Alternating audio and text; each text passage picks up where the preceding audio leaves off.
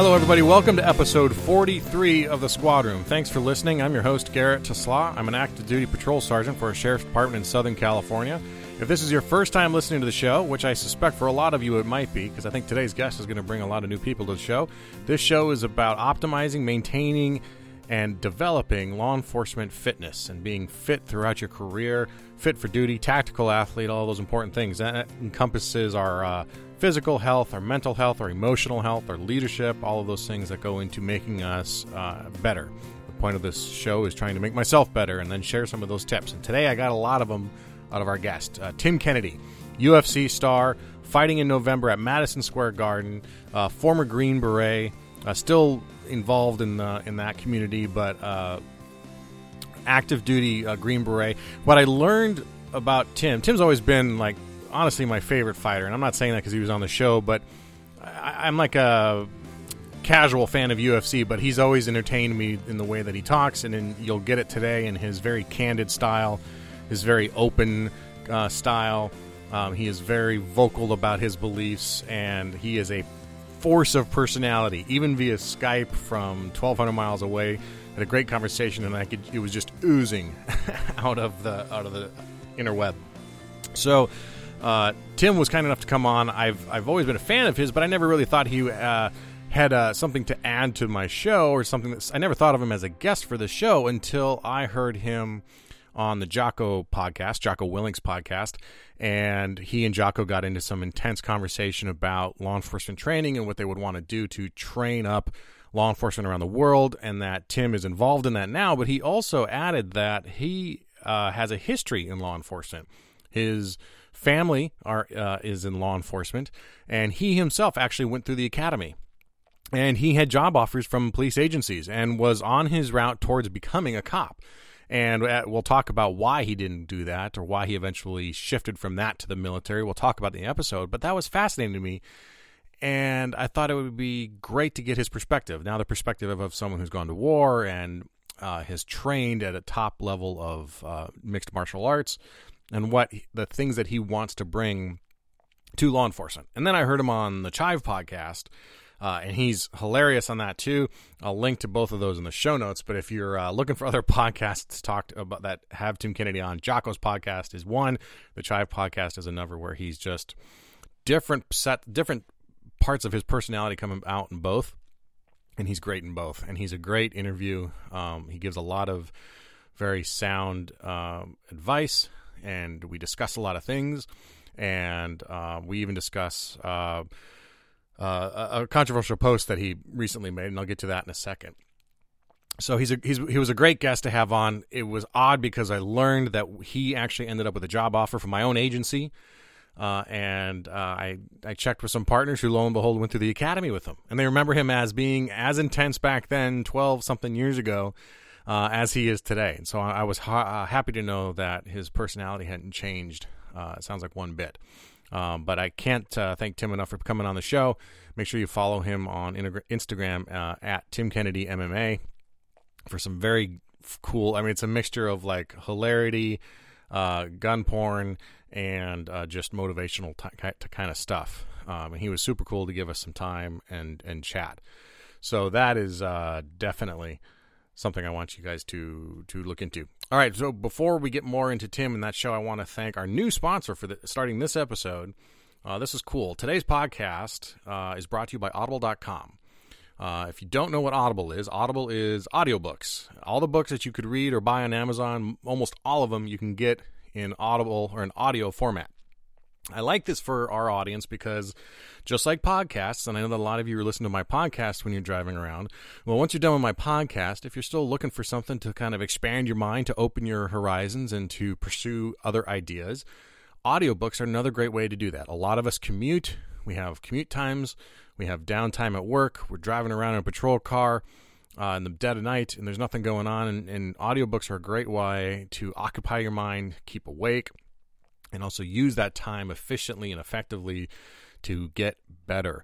So audiobooks I'm super psyched on, and Audible.com is here as a sponsor. You can get a free audiobook download and a 30-day free trial at audibletrial.com/the squad room. All one word. audibletrial.com/the squad room. Free 30-day trial, free audiobook of your choice, and it's cool. There's no commitment from there.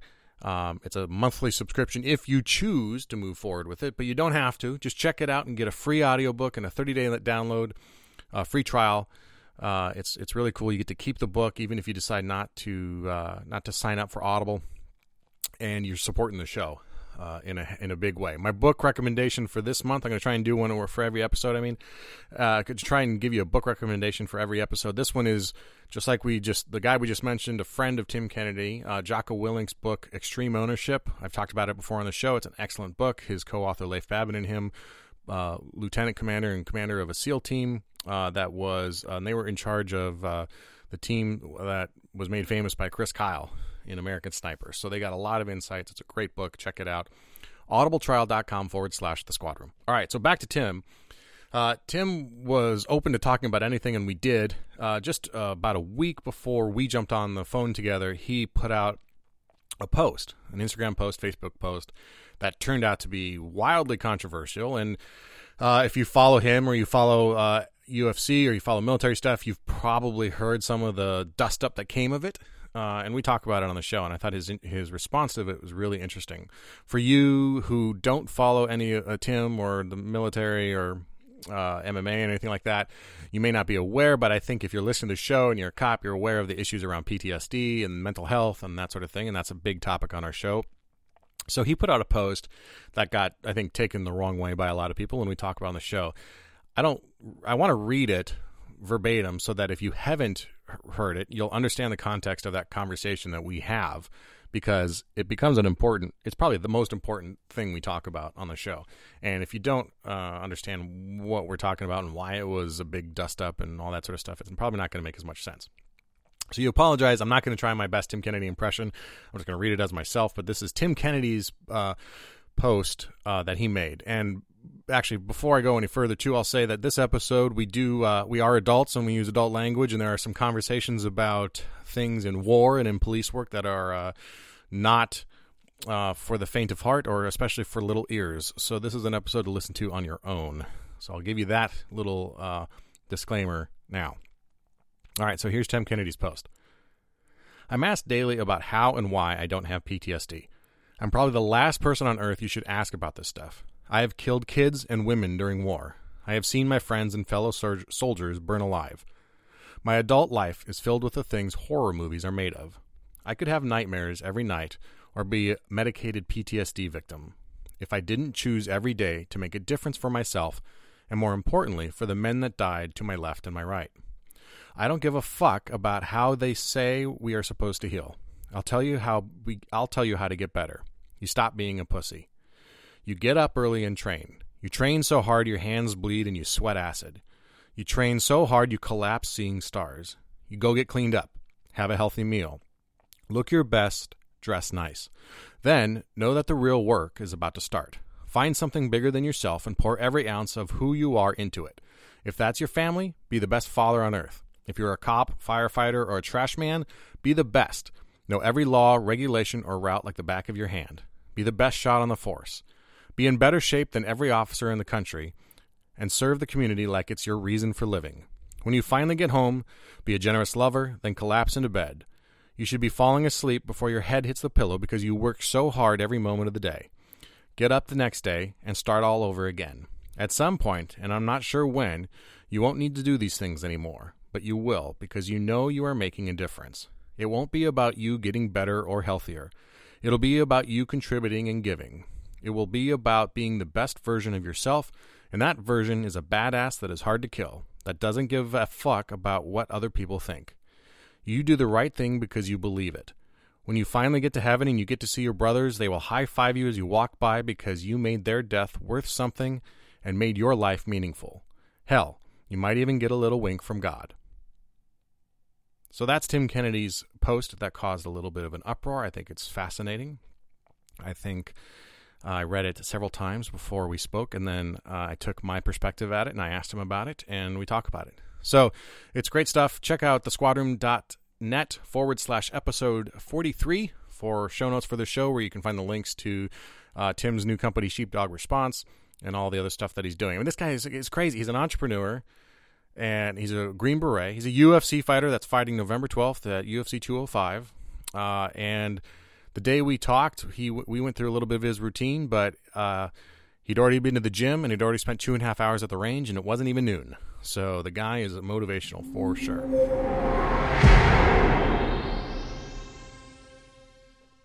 Tim Kennedy, thank you for being on the Squad Room, man. This is a treat.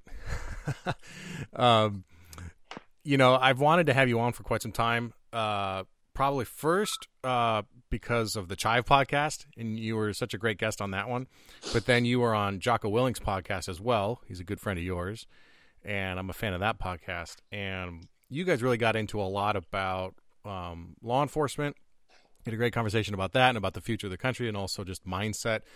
And you, I don't want to say exposed, but you talked about some things about your past that I had no idea about. One of those being that we are, I now live in the area you grew up, but that you have some family in law enforcement, and you have a history in law enforcement actually yourself. So, I mean, I guess my first thing I want to talk about is you originally wanted to be a cop. Yeah. And your brother's a cop. Your dad's a career cop. Yep. Now, you even went through the academy, yeah? I did, yeah. And so, you went through the academy, and oddly enough, as we were talking via email, you got offered a job by my agency, which is just random. That's just totally random to me. But you didn't eventually take the job. I'm curious, why not? What pulled you away from law enforcement, or what was the decision not to pursue that? So 9/11. I was in grad school. I'd already graduated from the police academy, and I was moving forward. My dream was to be like Clarence Starling from The Silence of the Lambs. I was like, I wanted some like creepy dude like Charles Manson to say he was going to eat my intestines or something. All right. When I was in graduate school, this guy named Rex Krebs in San Luis Obispo, California, was victimizing. He was preying on a whole bunch of female college students, and it ended up being this really horrific serial rapist, serial murderer. And that was when I was there, going to school. So I think that shaped a lot about what I wanted to do. That was my first taste of, fear. I had girlfriends and, fellow athletes that were, I could only walk so many people home from school. And that was like, I think, my first real understanding of how evil humans can be. I've known, having my dad be in law enforcement for 30 years, I knew what that looked like. Second, third degree separation. This was the first time seeing girls cry, in the locker room, being like, I don't want to walk home from school. And then after the police academy, I was either going to go to Santa Barbara or Stockton PD. And then I watched some planes crash into the towers. And that was a different taste of evil. That was a different type of inhumanity. And I had a very visceral response. I wanted to kill everyone involved.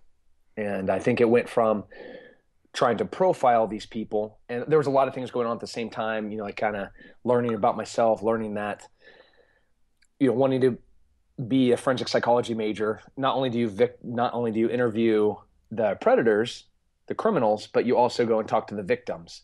And I very quickly realized that I don't have it in me to talk to victims without wanting to go back and execute the criminals. So, the ability that police officers have to, like, my brother and I argue all the time. My brother, who is still, currently an EOD SWAT detective, I was like, why didn't you shoot that guy? And he's like, I didn't think it was the right thing to do. I'm like, but you could have shot him. He's like, yeah. So we fight a lot about that. So I am definitely much more of I went to the right thing, which was wearing green instead of blue. And I'd probably be in jail if I had end up donning the uniform of a police officer. You found a career where your rules of engagement were more in line, literal, yeah. Right? It's the only time I'll use the word liberal in a good context. It's interesting to me because we're talking on September 13th, right? So September 11th was obviously 2 days ago. And I had the same shift coming from private industry to law enforcement after 9/11. It was the same thing where you've talked in previous interviews about how you just felt you weren't participating enough and you weren't being of service and value, and that's what eventually drove me to law enforcement was 9/11. You talked about that incident with a rapist walking around, and it's funny because there's another connection there because my wife was at Cal Poly at the same time, and that's still something that sits with her and all her friends who had to deal with that and who had to have guys like you walk her home, so I totally connect with that too. So what were you studying in grad school? Was it stuff to eventually get you into the FBI or yeah. So my undergraduate degree was in criminology. And then from there, went into psychology with a discipline in counseling and forensic psychology. There wasn't a forensic psychology major. So it was a psychology discipline with a focus in counseling and forensics. Okay. So you shifted away from law enforcement. You realized that wasn't your best avenue, and you joined the Army, eventually into the Rangers and then the Green Berets. How were you? We've had a couple Green Berets on recently on the show, and learning some of the different ways of applying into the special forces. How did that path expose itself for you? So after 9/11, the day of 9/11, I walked to the recruiter's office, and there was, I don't know, 4,000 people in front of me. So when I finally got my chance 9 hours later to talk to a recruiter, he said, "What do you want to do?" And I was like, "Well, I want to be a Navy SEAL, Green Beret, Special Forces sniper, Halo guy." He's like, "Those are different things." I was like, "Oh, but are they?" Ironically, I'm 4 of the 5. And so I knew exactly what I wanted to do. And the 18 X-ray program was something that they had just, it's a year and a half pipeline to get a Green Beret qualified. Mm-hmm. So it's a very slow process. And to find qualified applicants is very difficult. And they recruit heavily out of collegiate athletes. Even though we're all enlisted, they still look for, college athletes that won't go get a commission. They'll go specifically into the NCO ranks as a special forces guy. I was one of those guys. Gotcha. And is it different than like the SEALs who, you can have a commission and go through buds? Or, pardon my ignorance on the topic, but that was one of my questions. Was you have a degree and you're in grad school, you could have gone through OCS or gotten a commission. What made you want to go NCO? So we have in a special forces ODA, there's one officer, and he, while he's very valuable and he's an asset to the team, he's not a shooter. He is a liaison between command of the regular Army, especially when we're deployed. A lot of foreign militaries need to talk to your commanding officer. So that guy is the person that they talk to. He is the liaison. The rest of the ODA, the 12 of us, that's the team. The 12 NCOs, we're the shooters, we're the door kickers, we're the Halo guys, we're the sniper guys, we're the Sephardic guys, that's the team. And then you have the officer, an 18 Alpha, and he is the team leader, the liaison between the higher command and the team itself. So the team can operate. We have him. I don't want to be a liaison. I wanted to shoot people in the face. And so that is what I did. So staying on the Green Beret aspect, we had a couple episodes ago, we had Lieutenant Colonel Scott Mann on, who was a Green Beret for 18 years, 23 years in the Army total. And he teaches law enforcement now about some of the tactics of Green Berets, about building trust and going local and that sort of thing. You're teaching cops now, too, with your own company, Sheepdog Response, which we'll get to. Well, actually, let's get to that now. What does Sheepdog Response do? And maybe one big, giant question, if you could teach one thing to every cop in America, regardless of the topic, what would it be? One thing, huh? Well, you could do more than one. Well, okay. Sheepdog Response is I don't want to sound like I'm bragging. No, go ahead. I'll just say that I'm unique.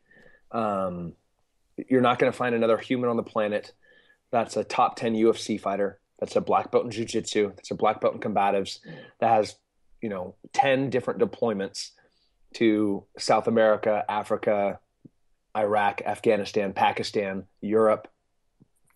That has been in the gunfights that, like, I'm an anomaly. Sure. And it would be because of all that experience. I've been in martial arts for 30 years. I've been a competitive shooter for 20 some odd years. I've been doing this forever. And even though I'm only 37 years old, I still have a lot more to do. Like, I'm still deploying. I'm still fighting. I'm going to be fighting, in November. Right. So I could create curriculum. I could create tactical training points. I could create POI that maybe nobody else on the planet could, because they haven't seen and can do it the level that I can, and put it all together. It's not just shooting and it's not just fighting. It's warrior shit, which is a little bit of all of it. So I bring in the best shooting instructors on the planet. I bring in the best fighters on the planet. And then I am somewhere in between those two, where I shoot really, really, really well, and I fight really, really, really well. And then I have the experts on each end of me to help subsidize the finest points of how to be perfect at both of them. So that's what Sheepdog Response is. It is my perception as an elite fighter and an elite shooter put into how not to get murdered, how to be the hardest person somebody ever tries to kill. And if I were going to impart one bit of wisdom to the law enforcement community, it's a mindset. It's a condition. It is a lifestyle. It's not, here's a skill. It's not that. It is a paradigm shift. I look at these police officers that are overweight, that are not training, that are not on the gym. I just came. The reason I was late to get on this podcast with you, I was on the range for 2.5 hours. After I was in the gym for an hour and a half. Before I go, I have about 2 hours of recovery time, and then I go work out again. And I'm on calls in between doing work. People are like, "Oh, that's your job." I'm like, "No, this is not my job. I'm working nonstop in between all of this." It is a warrior mindset. I have committed my life and I've committed my schedule to being the hardest person somebody ever tries to kill. And because I've committed myself to this, everything else about my life is healthier. I eat clean. I work out. I shoot. I have an amazing sex life. I have great sleep at night. My family life is fantastic. All of those other things are benefited because of this. Inversely, if you look at the typical police officer that does his shift, goes home, pops his beer, watches some football, and watch the slippery slope of his lifestyle ultimately ending in a Baton Rouge shooting where it's a bunch of cops that had no idea how to acquire side control or do any ground tactics, let alone submissions, and end up having to shoot a guy because they lack the training they need. Even though it's a good shooting and they could have shot that guy, just because you can shoot somebody doesn't mean you need to. My dad told me that before I went to Iraq, and it was like that shaped everything about what I became as a sniper. Just because I could shoot somebody didn't mean that I needed to. And as a CQB guy, where I'm kicking indoors, I could shoot dudes. I could also muzzle thump them in the face and then put flex cuffs on them and then, figure things out after that. So it's a lifestyle. It's a change. It's a paradigm shift of their life and how they live it, so that they can serve the community that they swore that they would protect. So I could totally spend the rest of our time on this, but what is people might think that you have a unique perspective given your deployments and the face-to-face violence that you've had to deal with, that it's quote unquote easy for someone in your perspective to adopt that because it is so close to your face, right? It's right in front of your nose. And it's harder sometimes for even a cop who hasn't had a critical incident or a shooting or anything like that to maintain or to adapt that sort of vigilance. How do you suggest people start to, you say it's a paradigm shift, and I totally agree with you, but how do they make that shift? Yeah. it's a choice. It's this existential realization that they could. It's the maybe, it's the possibility, it's the unknown. Right. And if you're not scared to death of having to shoot somebody that shouldn't be shot, then I'm not going to talk. There's no point. I can't change your mind. But if you fear making a mistake that's going to take somebody's life, like I don't know how many people I've shot. I don't. But I know I sleep at night. I've made mistakes, but I know that I could not have trained harder or better prepared myself to be the best version of the shooter that I am. In the shooting range that I just came from, like just now, like why I'm late to get on this call, dripping sweat. That was after a 90-minute workout. It's maybe 100, 101, 102 degrees here in Central Texas. Gravel. We're doing up down drills, draw drills, transition drills on steel and variant distances between 25 to 50 meters. A little bit of blood, a little bit of sweat, intentional malfunctions, immediate action drills. That feels normal to me. That feels like a normal day at the range. That's not shooting in air conditioning. That's not shooting a qualifying course, so I'm allowed to carry a pistol. Having somebody yell at me, having a pro timer go beep, time to run, like that seems normal. And if you say, well, how do you convince somebody? Like, I don't want to have to convince somebody because they're never going to commit themselves to it. They need to realize that they are in a position that could ultimately be taking somebody's life or saving somebody's life. There's no higher calling on the planet than that right there. Taking or saving of life. And that is what police officers, firefighters, and soldiers do every day. There's nothing more important in human history than that.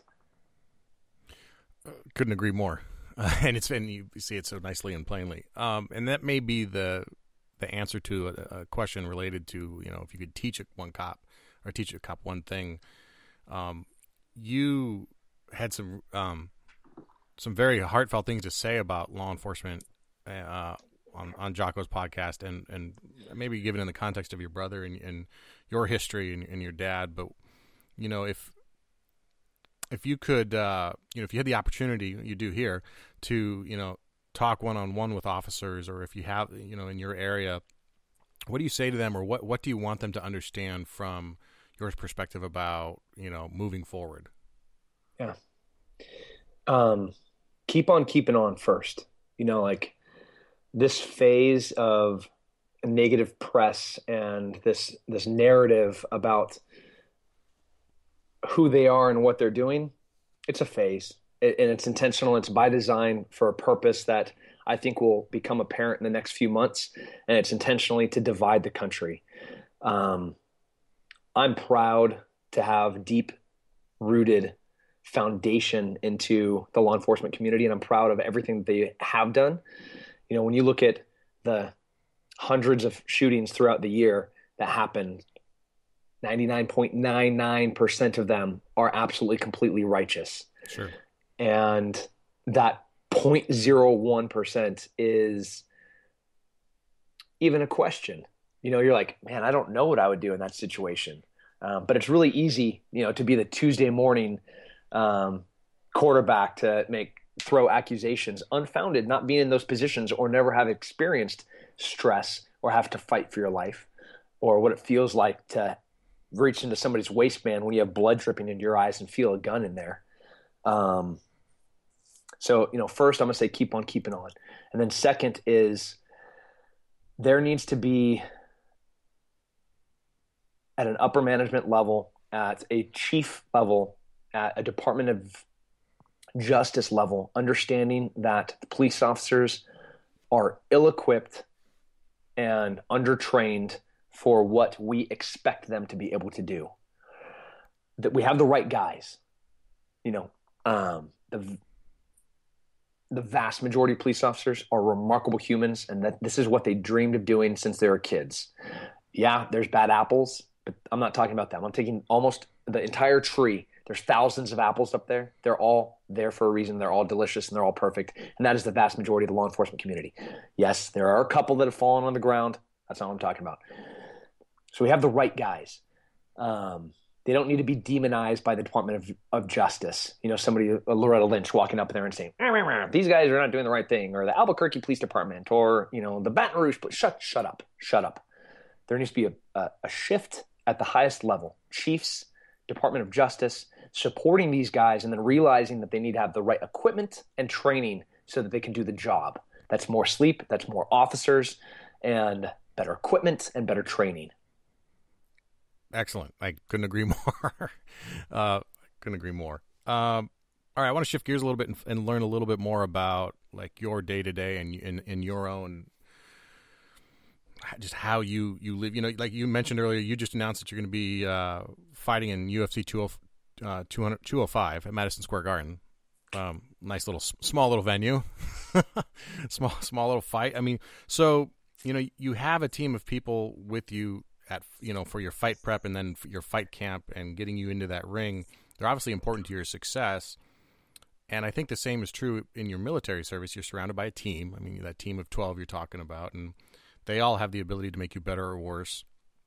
And now in your private life, I mean, you're I say quasi-civilian, I guess, but you're also entrepreneur. You're an instructor, like you say, for Sheepdog Response. And a big theme of our show is how you pick the team to surround you to make you better. Yeah. How do you pick your team that surrounds you, and how do you find the people you need to elevate your game, improve your weaknesses, and make you better? So there's a ton of assholes in this world.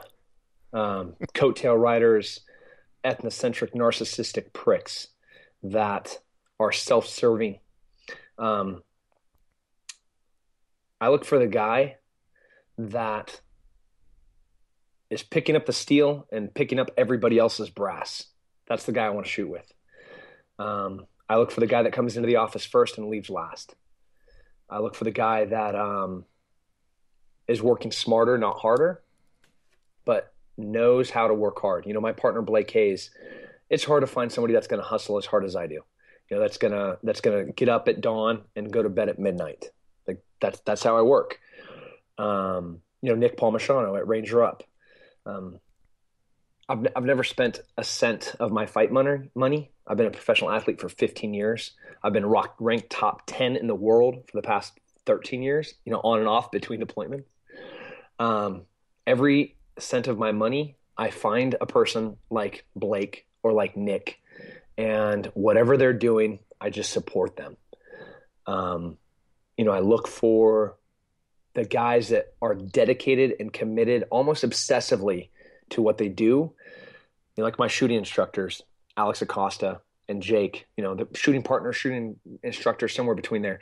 They want to be perfect. You know, not only do they want to be grandmasters, not only do they want to be 3-gun competitors at the highest level, winning worlds. When I say, hey, do you guys want to go shoot some long gun and do a 7-mile sniper course? They're like, yeah, that sounds awesome.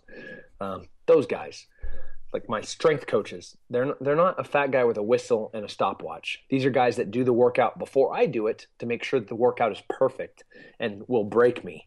Like Juan at On It, or Todd Moore at Atomic Athlete. Those are my coaches. You know, when you get to jiu-jitsu and striking, you know, Winklejohn, Greg Jackson, and Paulo Brandao, they're the best in the world. There's nobody better. And I honestly, I am not good at anything. I am a product of hard work and good coaching. If I had talent, I would have been a world champ like 10 years ago. And if I had the John Jones talent, the Anderson Silva talent, if I had that, I don't. What I have is a really fixed goal and a commitment to work hard and people that will direct me in the right way, which then gives me, 6 different successful companies, a very prolific, successful fighting career, and then so far a pretty decent military career. pretty decent. I'll allow you that. So routines are another thing. I'm finding as I get older, I'm just slightly older than you, that the more I can routine my day or schedule my day, the better it is, and the more successful I am.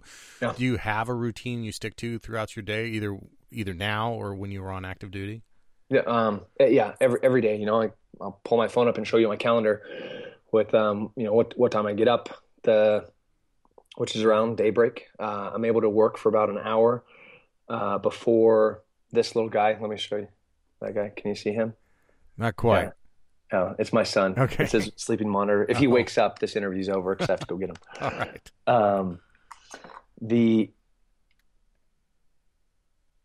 He's moving. Don't move. Don't wake up. All right, we're good. Gives me an hour and a half of work before he wakes up. He wakes up. My girls are already at school. When my girls go to school and he's up so I can say hi to him, I go to the gym for my first workout. So now I've got my good time with my family. They're off doing their thing. Now it's my time to get my work done. Now I go to the gym, I work, and then I go from there to the shooting range. I shoot for 90 minutes to 2 hours. Come back, have about 2 hours to rehydrate. During that rehydration recovery time, that's when I do my calls. That's when I do my interviews. That's when I, delegate tasks at the different companies. That's when I, hop on calls with our accountants, and then start prepping to go for my next workout. So I have 2 to 3 workouts a day. I shoot 3 to 4 days a week. And then all the time in between each of those things is in front of a computer or on the phone. I think you just described a perfect day for a lot of cops, a lot of working out and a lot of shooting. Yeah. But it takes that should be. You say that's the perfect day for a lot of cops. In reality, that's only like 5 or 10% of guys would actually do that with their day off. I think that should be all of them. Well, you're valid point. It's how do you squeeze all that in when you've got 48-hour work weeks, where you can't just break off and go to the range and shoot. That's the challenge. I mean, that's what half of the show is about, is trying to figure out how to work these issues of diet and sleep and exercise and mindset and training. How do you get those into the few hours that you're not either at work or asleep? Yeah. It is a mindset and a commitment. Those two things, you said those were your 2 words. It's a mindset and a commitment. And then everything else after those 2 things can happen working in. I swear, man, I just want to show you my calendar, but there's stuff on there that I can't show you. There's not a minute in that day that I have not efficiently ergonomically capitalized on. And I just taught 3 back-to-back sheepdog courses doing 16-hour days, and I still got 2 workouts in every single day when I'm teaching 16-hour days. Yeah. No, so I don't talk. It can be done. No, I'm not disagreeing with you at all. What I'm saying, that's why I asked the question, is that the failure comes in the lack of scheduling. Yeah. Because if you schedule, while you're doing interviews, you pull up sirloin, egg and cheese with white egg breakfast tacos. There you go. So micro meals in between the day. Micro meals. I'll let you chew on that, and that's probably going to answer one of my questions. So hopefully you can get that down before I ask. But that takes a lot of energy to function on a day like that. What is your diet like? Do you subscribe to a specific kind of diet, and also do you take supplements on a daily basis, or anything that is crucial to you that you find is good for your success? Yeah. So I use supplements. I try to do everything with real food. Coffee and an apple is a pre-workout thing. I'll supplement that with like T Plus and Shroom Tech from On It. Both are like natural, real food things. Like Shroom Tech is like things from mushrooms that are a vascular dilator that make you be able to increase your workload. And then T Plus is kind of, it's not a stimulant, but it's like I don't know what it is. The nutritionist from On It is the one that's kind of put together my 6 to 8 meals a day around 5,000 to 6,000 calorie intake, because that's what I burn in a day. And I get to eat mostly everything that I consume is real food. Very few people understand what real food is. It's not some crap that you grab off the aisle in the supermarket. It's like came from the ground, or I knew the animal before it died, type food. And that's it had a name. Yeah. Right. Okay. Is he moving? I can see he's moving, but he's good. All right. You see my eye shift? I see your eye shift. Mike, I remember that from when my kids were there too. Like, oh, don't do it. All right. So I want to shift gears a little bit. Again, and talk about something that I think is going to be interesting. You had an Instagram post recently that got a lot of attention. I don't know, more than attention than you expected, but it got a lot. And I'm not going to quote the whole thing because it's kind of long, but I encourage everyone to read it, and I'll actually post it in the show notes. I'll post a link to it so people can read it. But maybe I'll just give, I don't know if it's appropriate to give my commentary on it first before I even ask you, but I guess to some, you were saying that anyone who claimed to have PTSD was just being, quote unquote, a pussy. And when I first read it, I thought that's what you meant. But when I was rereading it, it seemed to me that you were acknowledging that PTSD is real. However, it is solved and managed through hard work and service. And that being, quote unquote, again, a pussy was only if you submitted to it and allowed it to take over. I was hoping you could clarify that and shed some light on it, because I know you've got unique experience with that. Yeah, your perception of it was my intent. A lot of people, I knew there's two sentences in that whole entire thing that could potentially really freak people out. And ironically, it wasn't the one where I said I killed women and children, which I thought was hilarious, which is also true. But it was, people like, you call it a whole bunch of post-traumatic stress people pussies. It's like, no. What I'm saying is, if you have a victim mentality, and this whole entire time that we've been talking, I have said it's a mindset. It is a choice. And sometimes you can't make that choice on your own. Sometimes you have just submitted to these experiences that you've had, or these things that you've seen. And now you're at this slippery slope you're never going to get up from.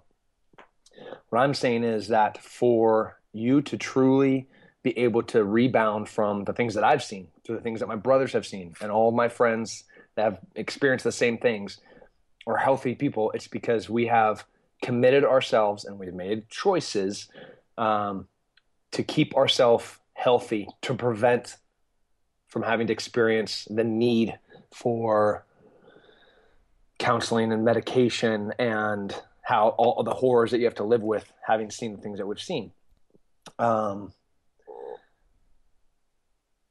It's easy to come back having, seen dead bodies, kids, women on the side of the road, or what it smells like to smell a body burn, and let those demons grow. The human body, you can almost look at it like soil. How are you preparing and cultivating your body for what type of thing to grow? Do you want healthy things to grow, which is going to be hard work, output, success, entrepreneurism, athleticism? Or are you conditionally setting yourself up for negative things to exist? And the entire motivation of that post was to encourage people, to empower people to get off their asses, to make that choice, to change that lifestyle, and commit themselves to having a soil, a body that is cultivated and prepared for greatness. And I think every veteran has every law enforcement officer, every firefighter, every paramedic, they have all of the things they need for greatness, to do amazing things that other people can't. But if they don't make the choice every single day to do the right thing, and to work hard, and to get up, and to eat right, and not to drink alcohol, and not to, go to strip clubs, to do all the right things, that the potential is limitless. But if you go the other way, inversely, and you're not doing those things, then don't come talking to me about, I'm struggling with PTSD. Okay, well, when was the last time you exercised? How much alcohol have you drank this week? What different types of medications, and whose were they that you started ingesting? What was your diet like? How much sleep did you get? When was the last time you had sex? And lo and behold, if I go down these questions, it's just like one after another. It's bad choice after bad choice after bad choice after bad choice. And you can't even imagine how many emails I get from people being like, "Hey, I'm struggling. Can you help me?" It's like somebody asking me, "Hey, can you help me write a diet?" Or can you give me a workout plan? And I go, "When was the last time that you worked out?" "Well, if you give me a workout plan, I'll work out." No. That's not how this works. You haven't worked out in 4 months. Me writing you and spending hours to develop a workout plan for you is not going to send you to the gym. You being in the gym, just if you go walk 1 hour a day for 30 days, and I'll write you a workout. Not one person's ever done it. Give me a log of what you've eaten for a week, and I'll write you a diet plan. But no, nobody has ever done it because nobody puts the work in. I'm saying put the work in, and then you will see what the opportunity is for a healthy, nightmare-free life.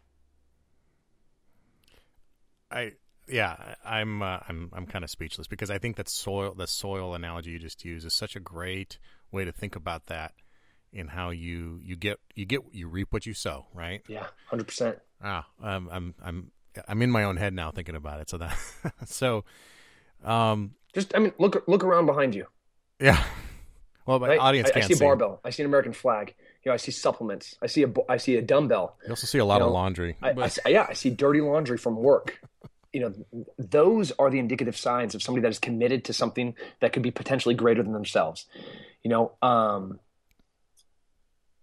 So I would talk to you for hours. If you're struggling, I'd be like, dude, let's talk. Let's see who can help. Let's see if I can get, but you're an anomaly in honesty.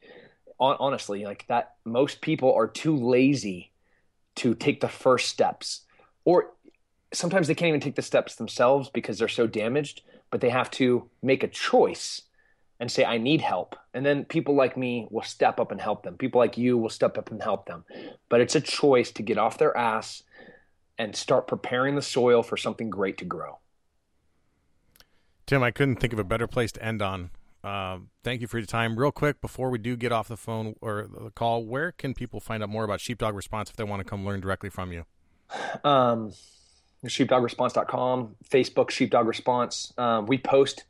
We have guys like Colton Smith. He's a UFC fighter, Ranger, that's currently deployed in Afghanistan. While he's in Afghanistan, he just shot a video for us on a side ride technique for fighting. We post stuff like that. We have guys like Alex Acosta, who's one of the best shooting instructors in the nation, that posts little drills. I actually just today learned I just shaved off about a quarter second off of my slide lock reload time. From something that he gave me that we started drilling today. Quarter second is crazy change. So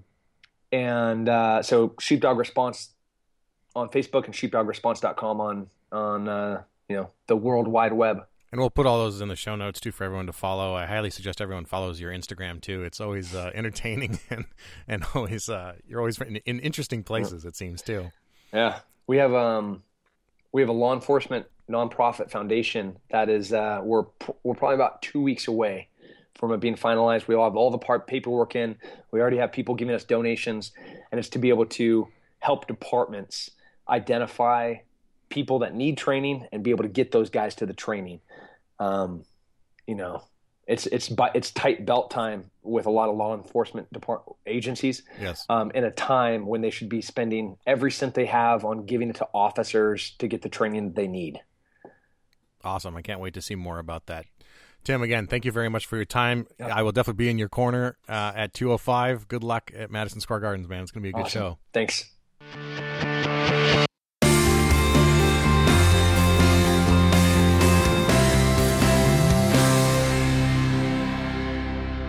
All right, big thank you to Tim Kennedy for being on the show. He was gracious enough to give us a lot of his time and had a great conversation with him and really enjoyed that. It's a small world when you find out stuff like that about someone who is seemingly so far away. Anyway, thanks again to Audible for their support of the show. You can get your free audiobook today at audibletrial.com/The Squad Room. Again, that's audibletrial.com/The Squad Room for your free audiobook. Thanks for listening to the show. If you do have a comment, a question, a concern, just want to say hi, please. I love hearing from you. You can check me out on Twitter and on Instagram at The Squad Room, or shoot me an email, garrett@thesquadroom.net. We want to hear from you because we love hearing what you guys are dealing with, what you're thinking, and what you're going through. Also, if you have a moment, please consider leaving a 5-star review or any star review, be an honest review, on iTunes through the iTunes app or iTunes store. And tell a friend about the show. Please pass this around and help us spread the word about this kind of stuff that we know that, like today's episode especially, more cops need to hear this stuff. So spread the word. Help us pass along Tim's message and the message of everybody who's been on this show. All right, until next time, take care of each other and stay safe.